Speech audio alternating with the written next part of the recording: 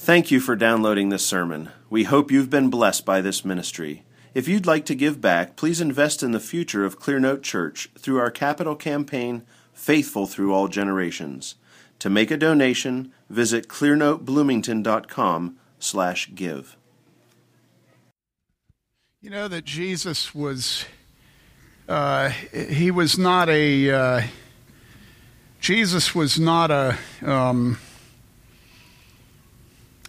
feather pillow. Jesus' primary goal was not to make everybody around him feel comfortable. I think we all realize that, right? I mean, there must be some connection between what he was like and the fact that he was murdered. Not executed, but murdered, if you study the law that they used to get him. And if you think about what people think Jesus was like, you do really think that most people do think that he's the Velveteen Rabbit. You know, that Jesus is everything soft and comfortable that we've ever wanted in a mother and weren't given. You know, or in a nurse and didn't have. If you've ever been in a hospital room.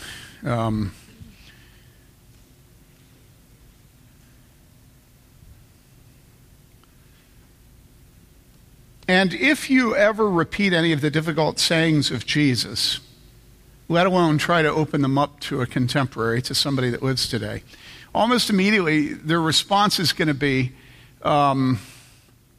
Jesus just loved people. Jesus accepted everyone just the way they are. If I hear that one more time, I'm going to puke. Jesus did not accept everybody just the way they are. Hate to tell you, he didn't accept the Pharisees just the way they were.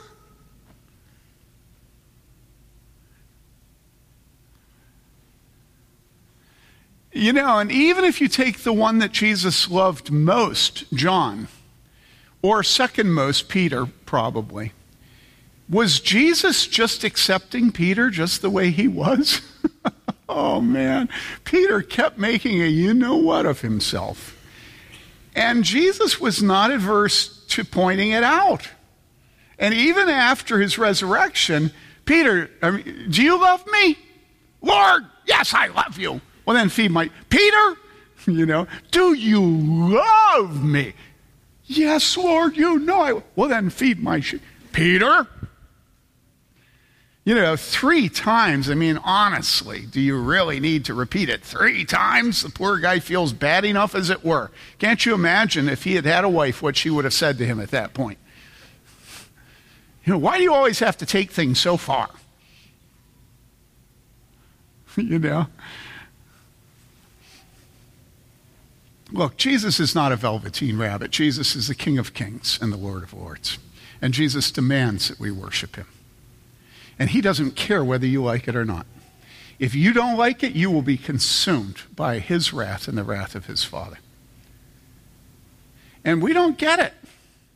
We just think that Christianity is a self-affirmation project. You know, we think that Jesus came just wanting to affirm our snowcakeness. Or snow, what is it? It's not cake. What is it? Flake, yeah, snowflakeness. You know? And actually, Jesus did not come to affirm our snowflakeness. Jesus came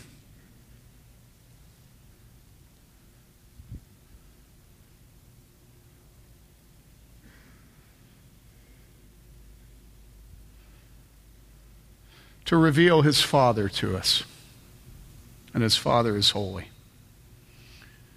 And if we approach Scripture thinking that Jesus just wants us to like him, Scripture will make absolutely no sense to us. Scripture is not interested in how we feel about it, nor its heroes. Scripture presents to us truth.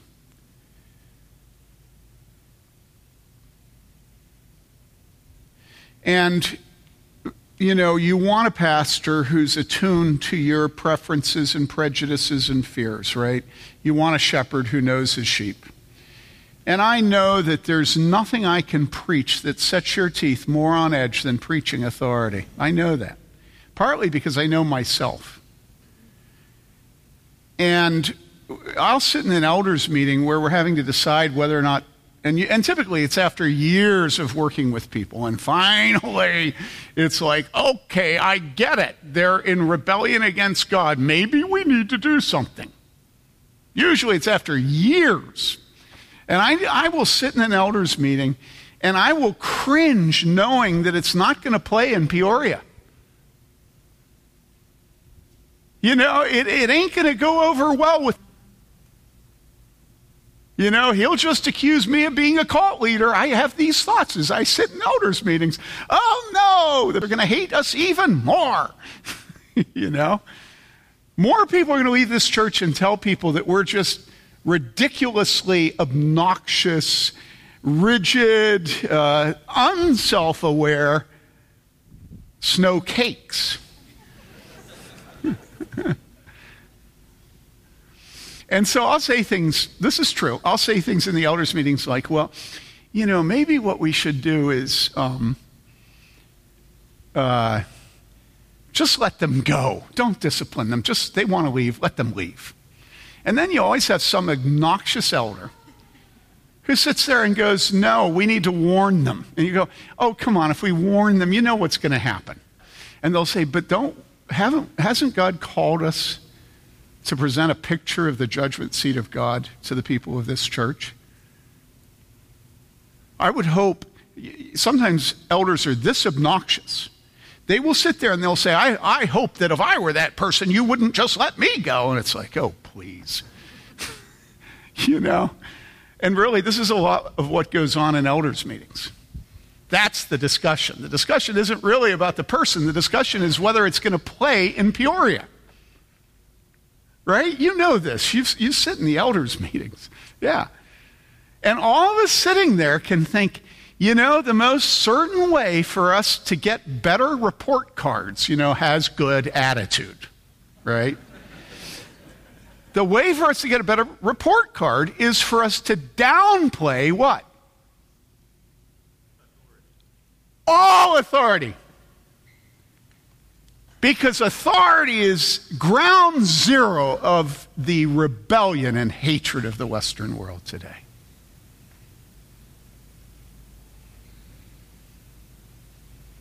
And so if you can exercise your authority in such a way that people know you care about them, yeah, okay?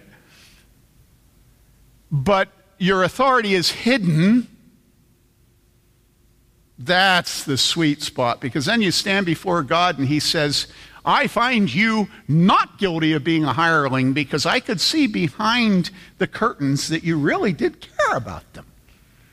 You know? Or he says, badly done, you lousy servant. And that's what every elder has to face in an elders meeting when we're caring for the sheep. We're just constantly trying to figure out how we can get good press, play in Peoria, have people like us, and still be good shepherds. And so you have an eye on the world and you have an eye on God, and you hope that maybe you can find a place to stand precisely in the summer center where you have some plausible deniability. You really did care what God thinks of you, but you don't have the bad-mouthing you.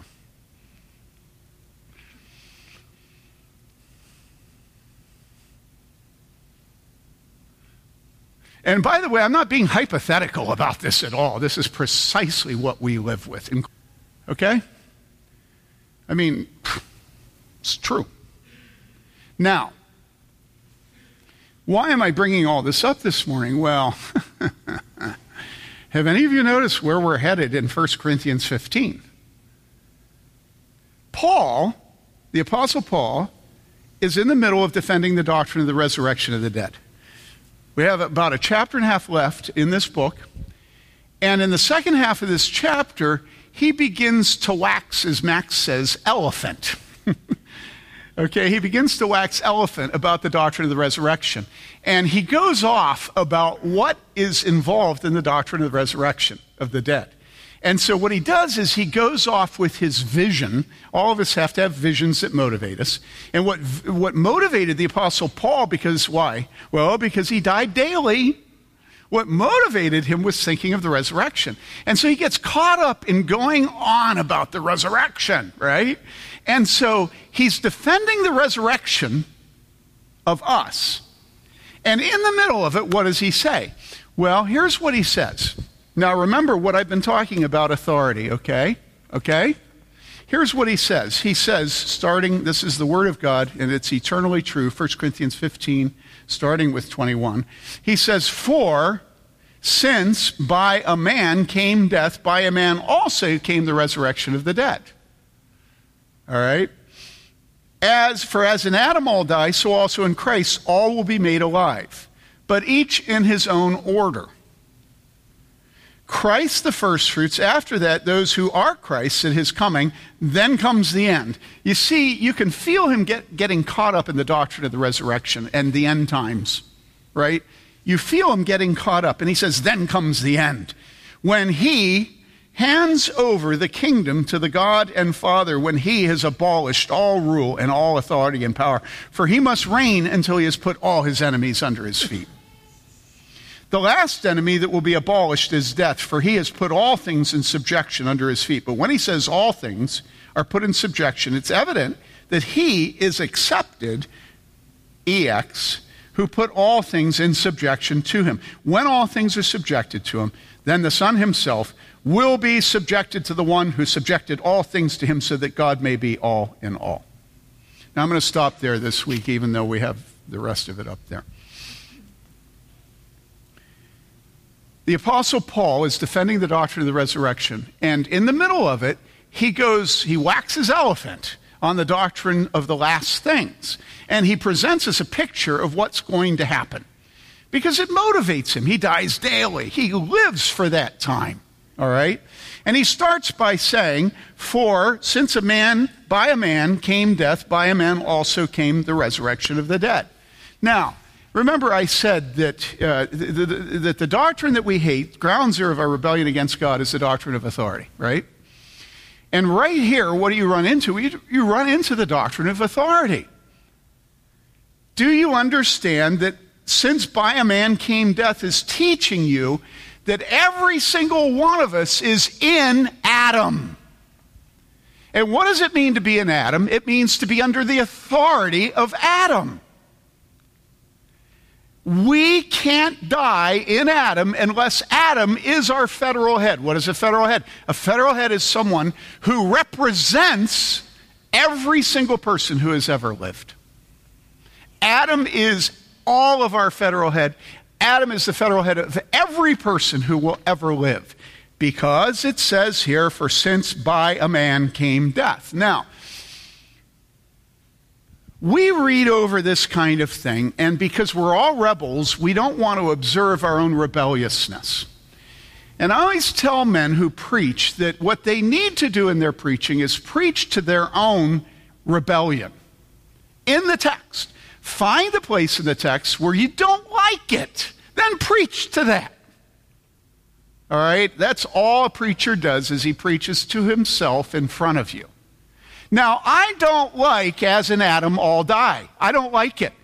Okay? I don't like the principle at the core of mankind, for since by a man came death. Pascal didn't like it. Nobody likes the idea that a guy that lived thousands of years before us, when he sinned one sin, one by eating the fruit he was told not to eat, that he cursed every one of his descendants. There's no man who has ever liked that doctrine. We don't like any representation, let alone the representation of a man we've never met who curses us to death and damnation. I've never had somebody say to me, I just love the doctrine of the fall. Even Pascal, when he's talking about it in his Pensées, what he says is, and yet without this doctrine, we do not understand ourselves. He doesn't say, I like the doctrine. He just says, thank God that doctrine was given to us, because without it, how would you ever understand how awful you are? So I suppose we love it, but we don't like it. We do not like having a federal head. Now, we can read over this and we're all chilled out and it's Sunday and you do spiritual things on Sunday and have religious thoughts and you blip over the spiritual book, the holy book of the Christian tradition. You go, for since by a man came death, and everybody's yawning, right? So let me open up to you the fact that you really hate that sentence, just that one sentence, okay? Start with this. Why would it be Adam? Now, let me ask you a question. Why was it Adam that we died in? We read over this sentence and we're blithe. We're just so superficial. We just read over it and, well, that's the Bible and that's what it says and I guess that's all there is to it. The Bible says it and that settles it. The Bible says. Okay, so the Bible says it, so do you like it? Well, yeah, I like it. Everything the Bible says I like. Okay, I know who you are. I know where you're coming from. Now, let me ask the question again. Do you like it? Well, of course I like it. No, you don't. No, you don't. You don't like the fact that God placed representation in man. Why would he put representation in man?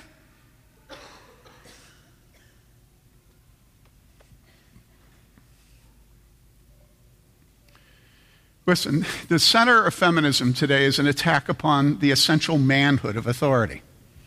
Okay? It's not that woman doesn't have authority, but woman has a subordinate authority.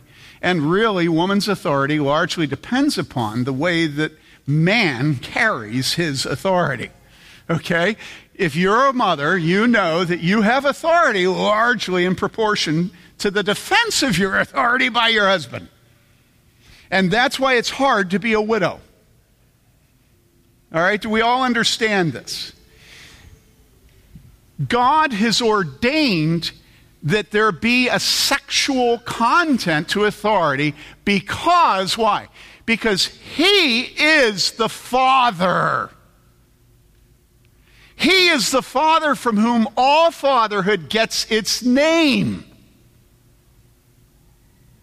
And so, fatherhood is authority. And you can lie about it all you want to your wife and your children, and it doesn't change it one bit. Fatherhood is authority because authority is the fatherhood of God writ large across creation. And I don't say this because I think you'll like it. I mean, honestly, I just got done telling you, I know you all hate it. I say it because until you learn to submit to the authority of God, you do not know God. You cannot know God, let alone worship him and love him, if you don't submit to his authority. Okay? The very first confession after the resurrection of the Christians in Acts was, he is Lord. And Lord, I hate to tell you, it's authority, And so when this text says, for as since by a man came death, by a man also came the resurrection of the dead, for as in Adam all die, so also in Christ all will be made alive. Everybody in the church today takes the second half of both of those statements and dismisses the first half. Nobody wants to know where sin and death and damnation came from. What we want to know is Jesus. And so everybody thinks that we can be rebels against authority in our lives and still have the representation of Jesus Christ. I choose Jesus and to heck with all that other stuff. But you can't have it. You may not have it, you shall not have it, and you will not have it. No one who rejects the authority of God written into his creation knows God. Because we don't start with loving Jesus.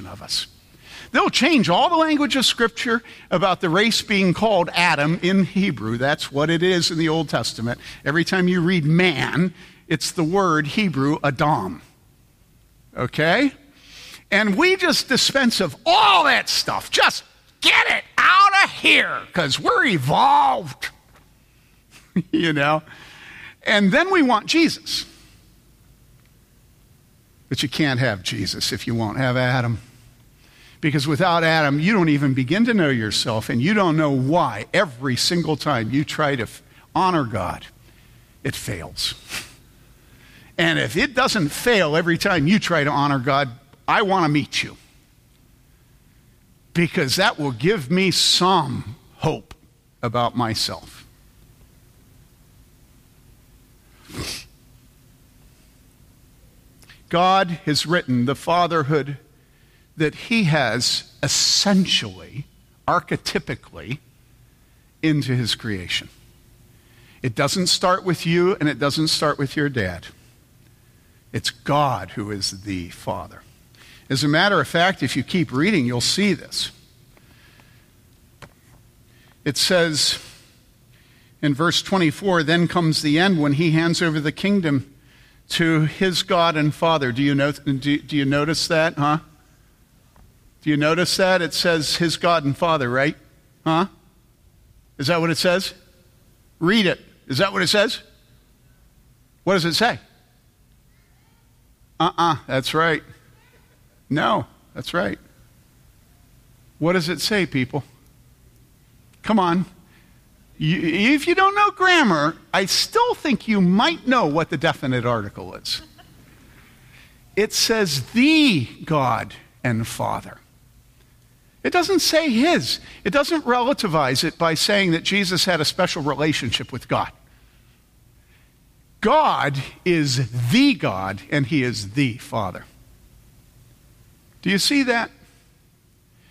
And listen, God has set up his universe in such a way that everything that exists proclaims his Father authority, because he is the Father Almighty, maker of heaven and earth. And because his Son said, pray like this, our Father who art in heaven. Do you know that I've watched over the course of my lifetime, and I have noticed that in the church, almost nobody prays to the Father anymore. But when I was a kid, everybody prayed to the Father. Why don't we pray to the Father anymore? It's because we're the product of a rebellious feminist culture. That's why. And you say, no, I had a good relationship with my father. And I say, yeah, but you really want your wife to approve of you. You say, oh, no, my wife had a good father. And I say, well, then you want your daughters to approve of you. Oh, no, my daughters are actually Christians. And I say, well, then it's because you don't want the people in the congregation or the people over for dinner to disapprove of you. But I guarantee you that if you could just immediately do a statistical analysis of how people speak to God today, I would say that 75% fewer references to the fatherhood of God in prayers is what my experience is. And then we have the audacity to think that this text is no problem to us. We're just on board with it. And we're all on board with authority too, right? I mean, what a joke, right? You know, we're not okay with authority. I had a man say to me a number of years ago, he said to me, I submit to nobody but Jesus Christ. And do you know what happened when he said that to me? It was in the foyer of the former church I served. You know, when he said that to me, my hair stood up on the back of my neck. I thought, I have never heard such a wicked statement from somebody confessing to be a Christian. And you think, well, what's so wrong with that? And I say, do you realize that if you say you submit to nobody but Jesus, do you know who the one person absolutely certainly is that you don't submit to? It's Jesus Christ. And why do I say that? Well, because in 1 John it says, how can we say we love God when we hate our brother? How can we say we love someone we haven't seen if we hate those that we have? Well, the same thing is true with authority.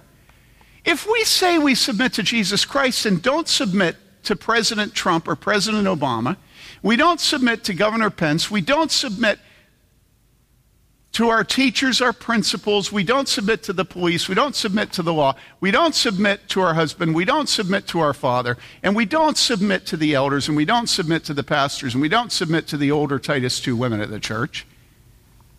Help me here.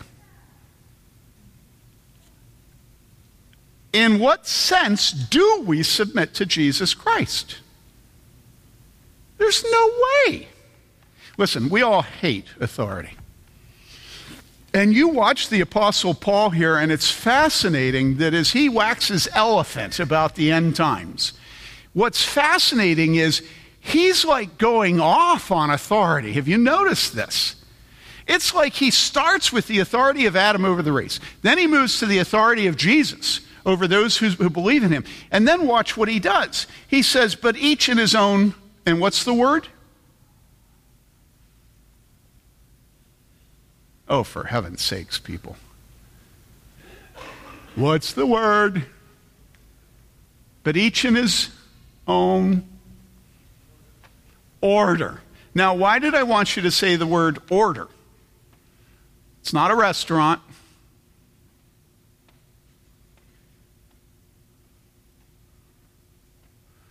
I don't even see it up there. Can you put up each?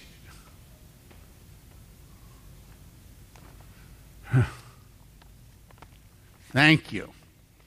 Verse 23, each in his own order. What does the word order mean there? Well, it opens up. Christ, the first fruits. After that, those who are Christ's at his coming. So in other words, our order is what? What's the word? It's subordinate to Jesus Christ. Okay, that's the order. And then keep going. Then comes the end when he, referring to Jesus, hands over the kingdom to the God and Father. When he has abolished all rule and all authority and power. Now, what rule and authority and power is he speaking of there? He's speaking of Psalm 2, right? Why do the nations rage? The kings of the earth take their stand against the Lord and against his anointed one. Right? Can you feel it? He's going to abolish their authority and power. It's going to be over. And he doesn't care whether or not we approve, right? He will abolish all rule and all authority and power, for he must reign. Oh, man. The Apostle Paul is waxing eloquent about authority. Do you see this? And listen, it's a riff that you can't resist.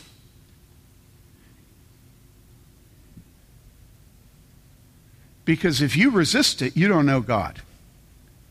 You cannot be a Christian without delighting in authority and submission. In other words, you can't be a Christian without confessing that you are not God,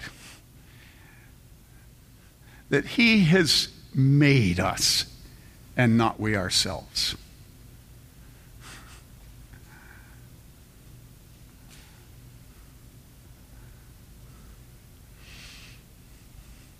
For he must reign until he has put all his enemies under his feet. What does it mean to be an enemy of God?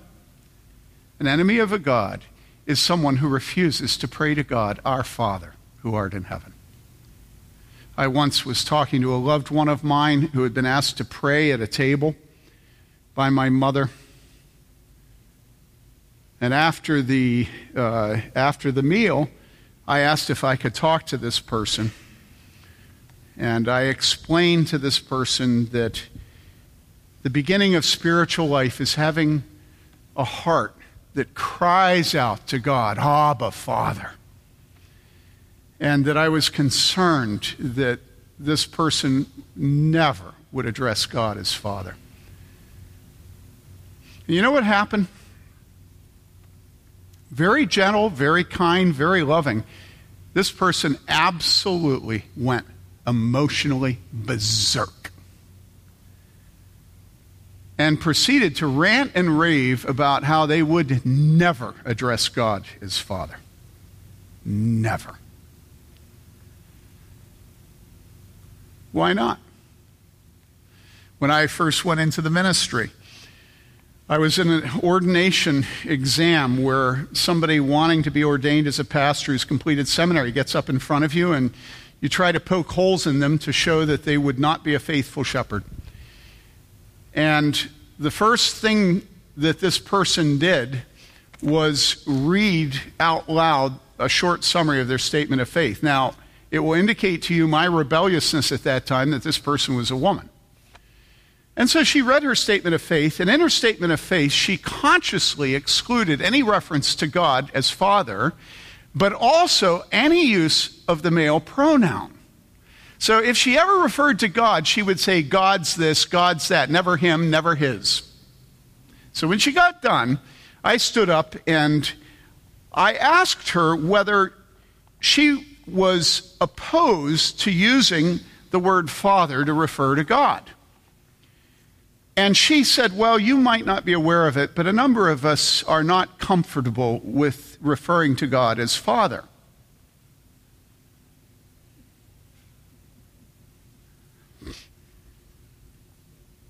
Remember, I talk about the conceit of the modern. That she thought it was my ignorance. That she thought I didn't know how difficult it was for her to refer to God as Father. That I could have listened to her give her testimony and her statement of faith and not know that. And so I said, no, actually, I am very aware, and that's the reason I'm asking the question. Oh, a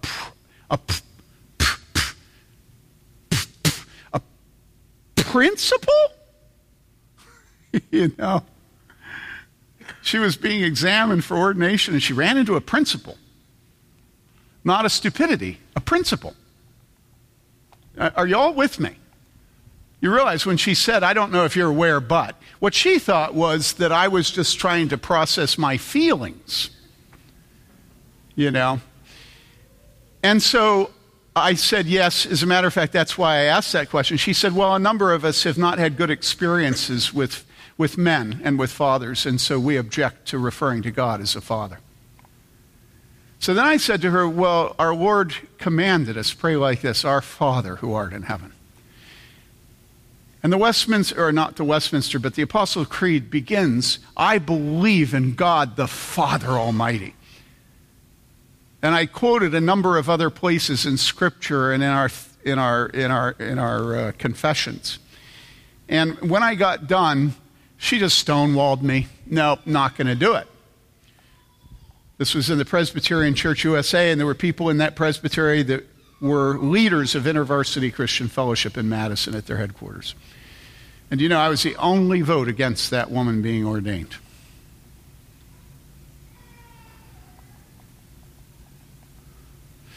And you watch the Apostle Paul when he's defending the doctrine of the resurrection, which it seems to me it's a bit of a stretch to go from the doctrine of resurrection to waxing eloquent about authority. And it's just the most natural thing in the world to him. He goes off on the authority of Jesus Christ, trumping every human authority and power. And then he talks about the authority of the Father over the Son. Do you see that? For he has put all things in subjection under his feet, but when he says all things are put under subjection. Well, no, let's go up to 24 where we have the first occurrence.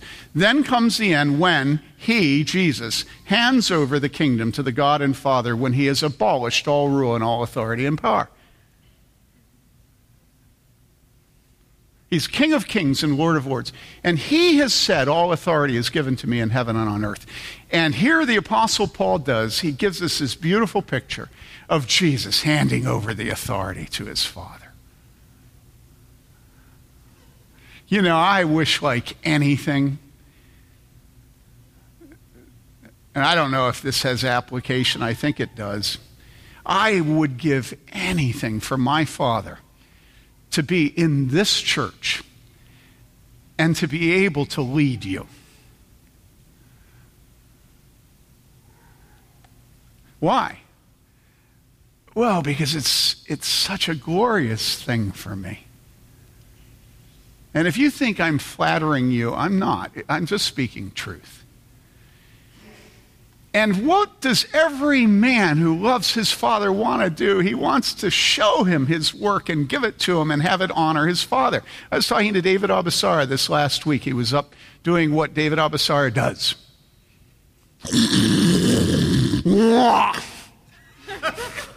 You know, David Abasara. Do any of you know David Abasara? He's this monster of a dude.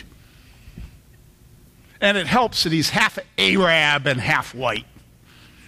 And he just is a hulking mass of manhood. And he was up at the Michigan House to take out trees and limbs. I have a video on my phone right now that I took of David splitting the wood when he was done. And I mean, honestly, it's just like the most awesome thing of manhood you've ever seen in your life.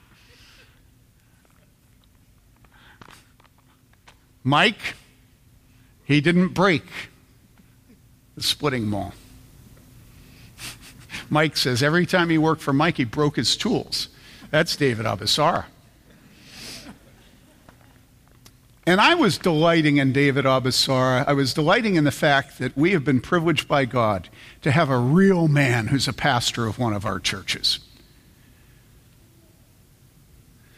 And I stand in front of David Abasara with his massive chest. And how many sons does he have now? 47?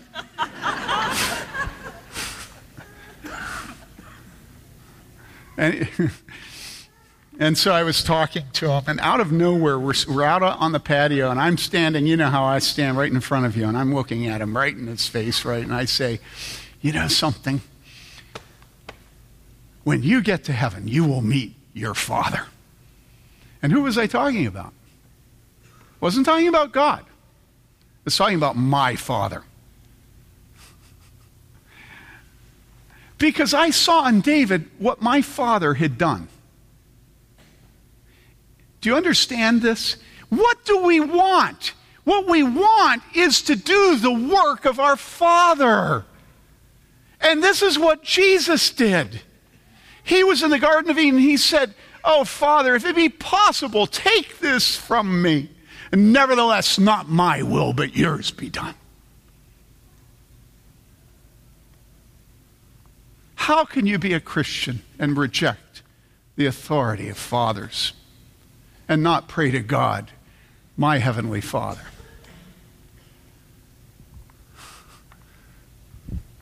And I know that that woman was speaking the truth in saying that she and others have suffered at the hands of their fathers.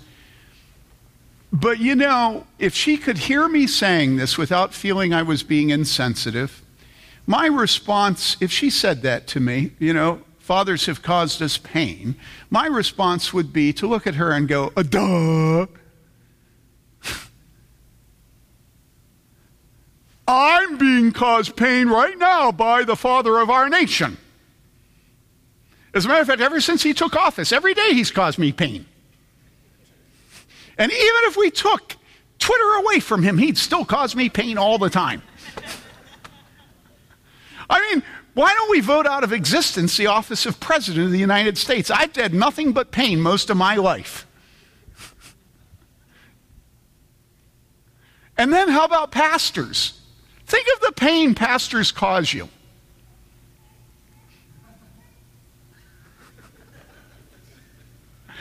Right on, John. And then you think of your husband. And there is not one woman here who is godly, in other words, is honest, who will not tell you of the endless pain that you have caused her as her husband. Since when is authority only authority when it's perfect?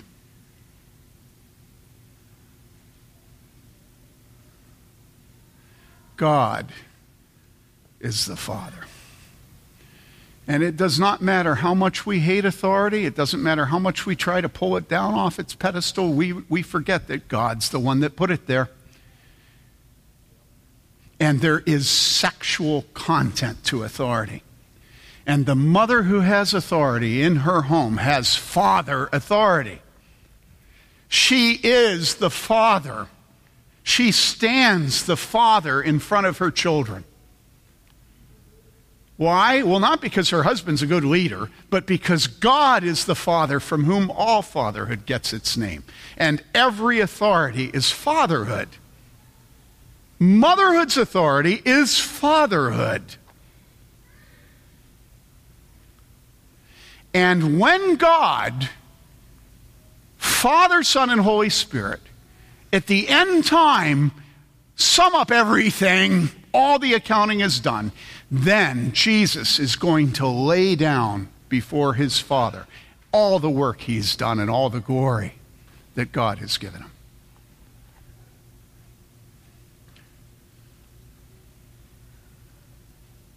Jesus is not going to be saying to God, "Can I hold on to some of it myself?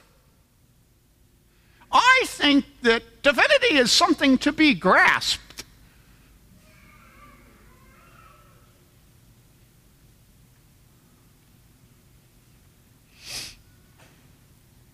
Jesus will be perfectly content in his equality with his Father to lay everything at his feet.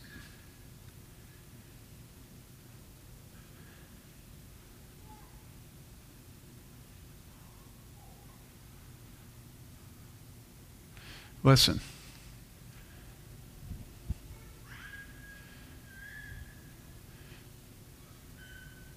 We have to make our peace with the fatherhood of God. We have to make our peace with the fatherhood of God.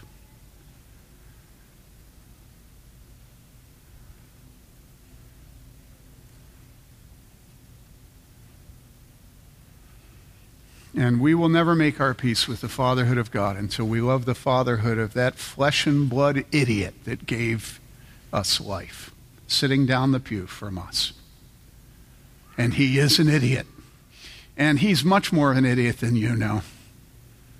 He's not just an idiot, he is sinful. Jesus had to die for him.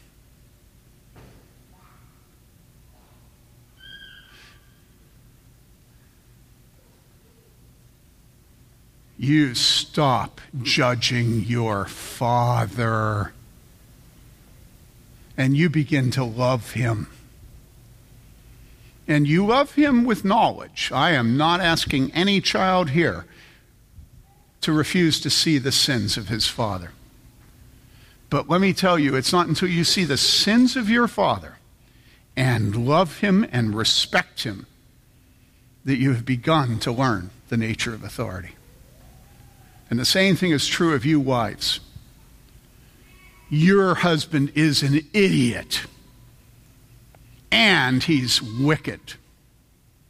Because there's never been an authority in this world that is not stupid and sinful and wicked. And it's your privilege to be humble and love him and submit to him and honor him. Okay? I suppose it would be easier if I were a woman up preaching this stuff to you.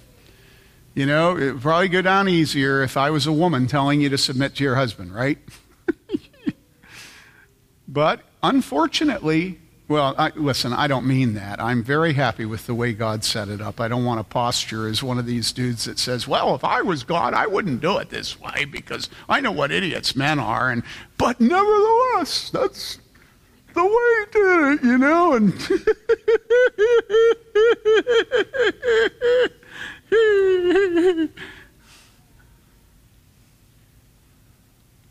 now, when God created the world, he said it is good. And every dispensation of authority did not come after the fall, it came before the fall, because Eve was created second and Adam was first. There's nothing defective about authority. The only thing defective are those people who hold the office because they inadequately and inaccurately reflect the perfections of God the Father, from whom all fatherhood gets its name. And so, if you think that your father is an idiot, again, my response is a duh. As in, what are you, an idiot? Of course he's nasty. Of course he's stupid. Of course he's a sinner. He's not even a sinner. He's a liar.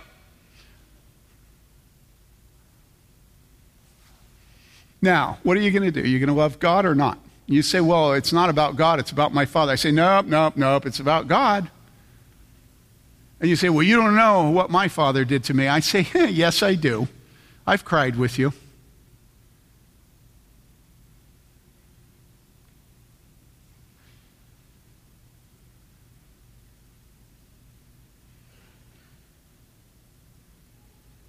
Listen, Jesus is our example, and Jesus laid everything, will lay everything at the feet of his Father. And he went to the cross because he wanted his Father's will to be done instead of his own. And I tell you something, I'm enough of a Christian that there's nothing I want to do more in my life than to honor my father-in-law, Ken Taylor, and my father, Joe Bailey.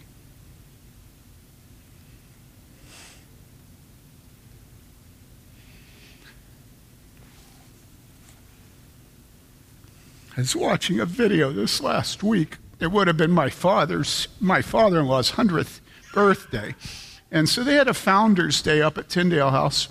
And his son, Mark, got up and he gave this wonderful 28-minute talk about his father, because a lot of the people at Tyndale House no longer know Dad. And at one point, Mark stopped and he read a letter that Dad wrote to Mom, who is still alive at 100 now. And it was a letter he wrote from Africa when he was having to be over in Africa on a business trip for Moody Press for their international literature arm. And Mom and Dad had 10 children, and they did not have anything. Financially, anything. And Dad had just published his first book. And he was getting, I want to say, it was something on the order of royalties of $400.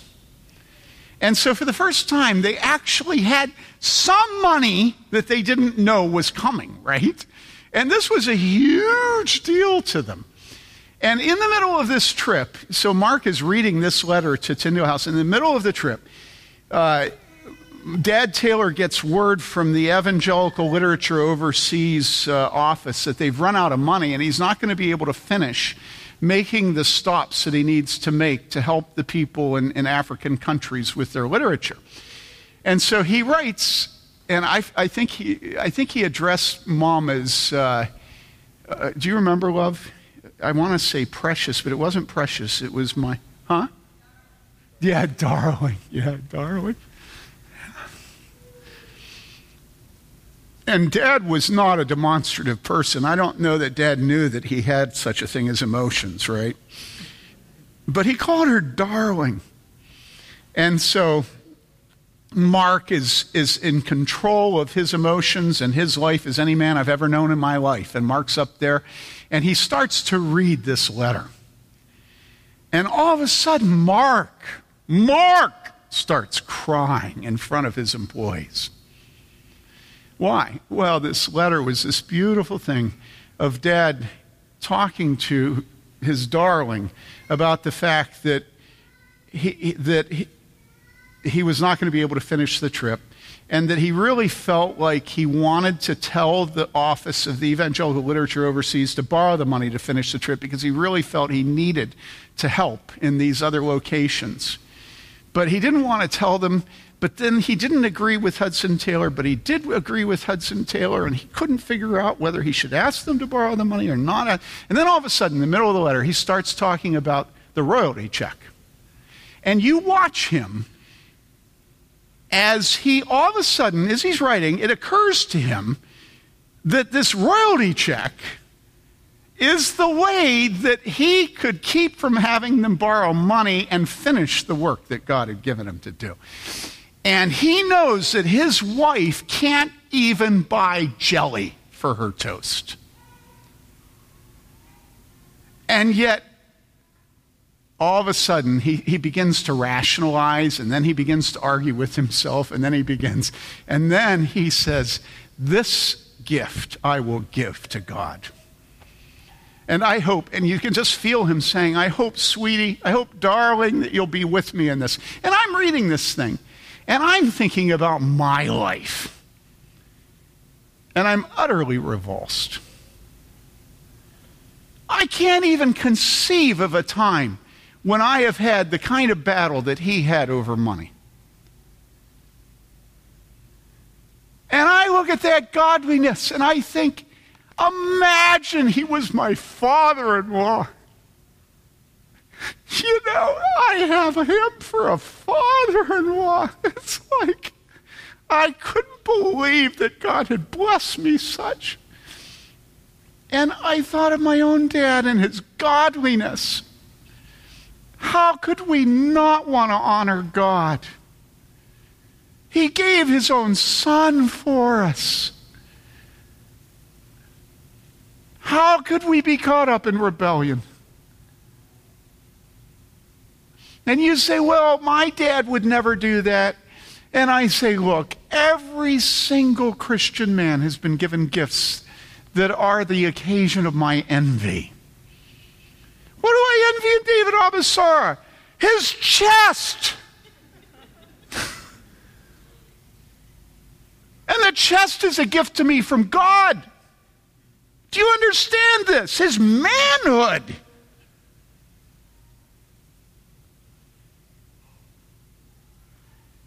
Don't tell me that your father isn't worthy of Ken Taylor or Joe Bailey. Of course he isn't.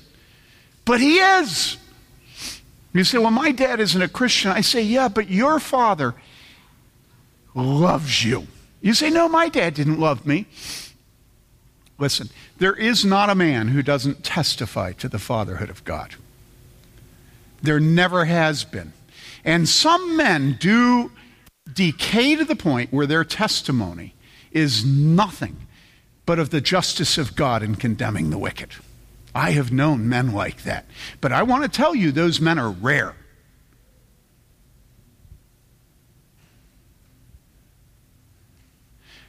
Listen, if you have a father like that, then I want you to love my father and my father-in-law. Love the men of this church. God will give you a father. But listen, we have to love fatherhood. We have to love God. We have to love God. We have to love God as Father, and we have to pray to him as Father. We have to testify to his authority in every way we can come up with. We have to stop this stupidity of trying to pull down authorities to show how smart we are. Or worse, how wounded we are. Listen, I can point to people in this sanctuary right now who have been wounded worse than any other person in this room. And I know because I've cried with them. And let me tell you something. There are no people in this room who testify to their love for authority in God as much as these women.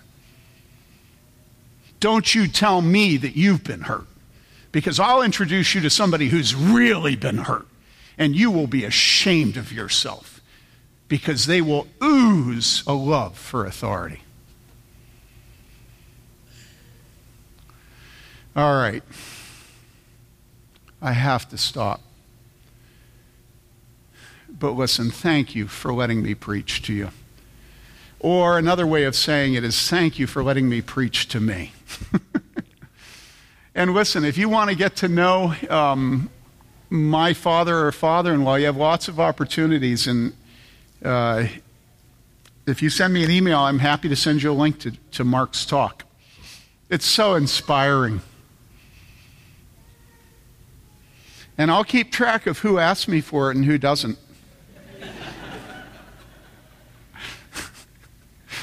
My dad would have said that. Sometimes he'd get mad at me and I'd say, Dad, I learned it from you. You know. Let's pray.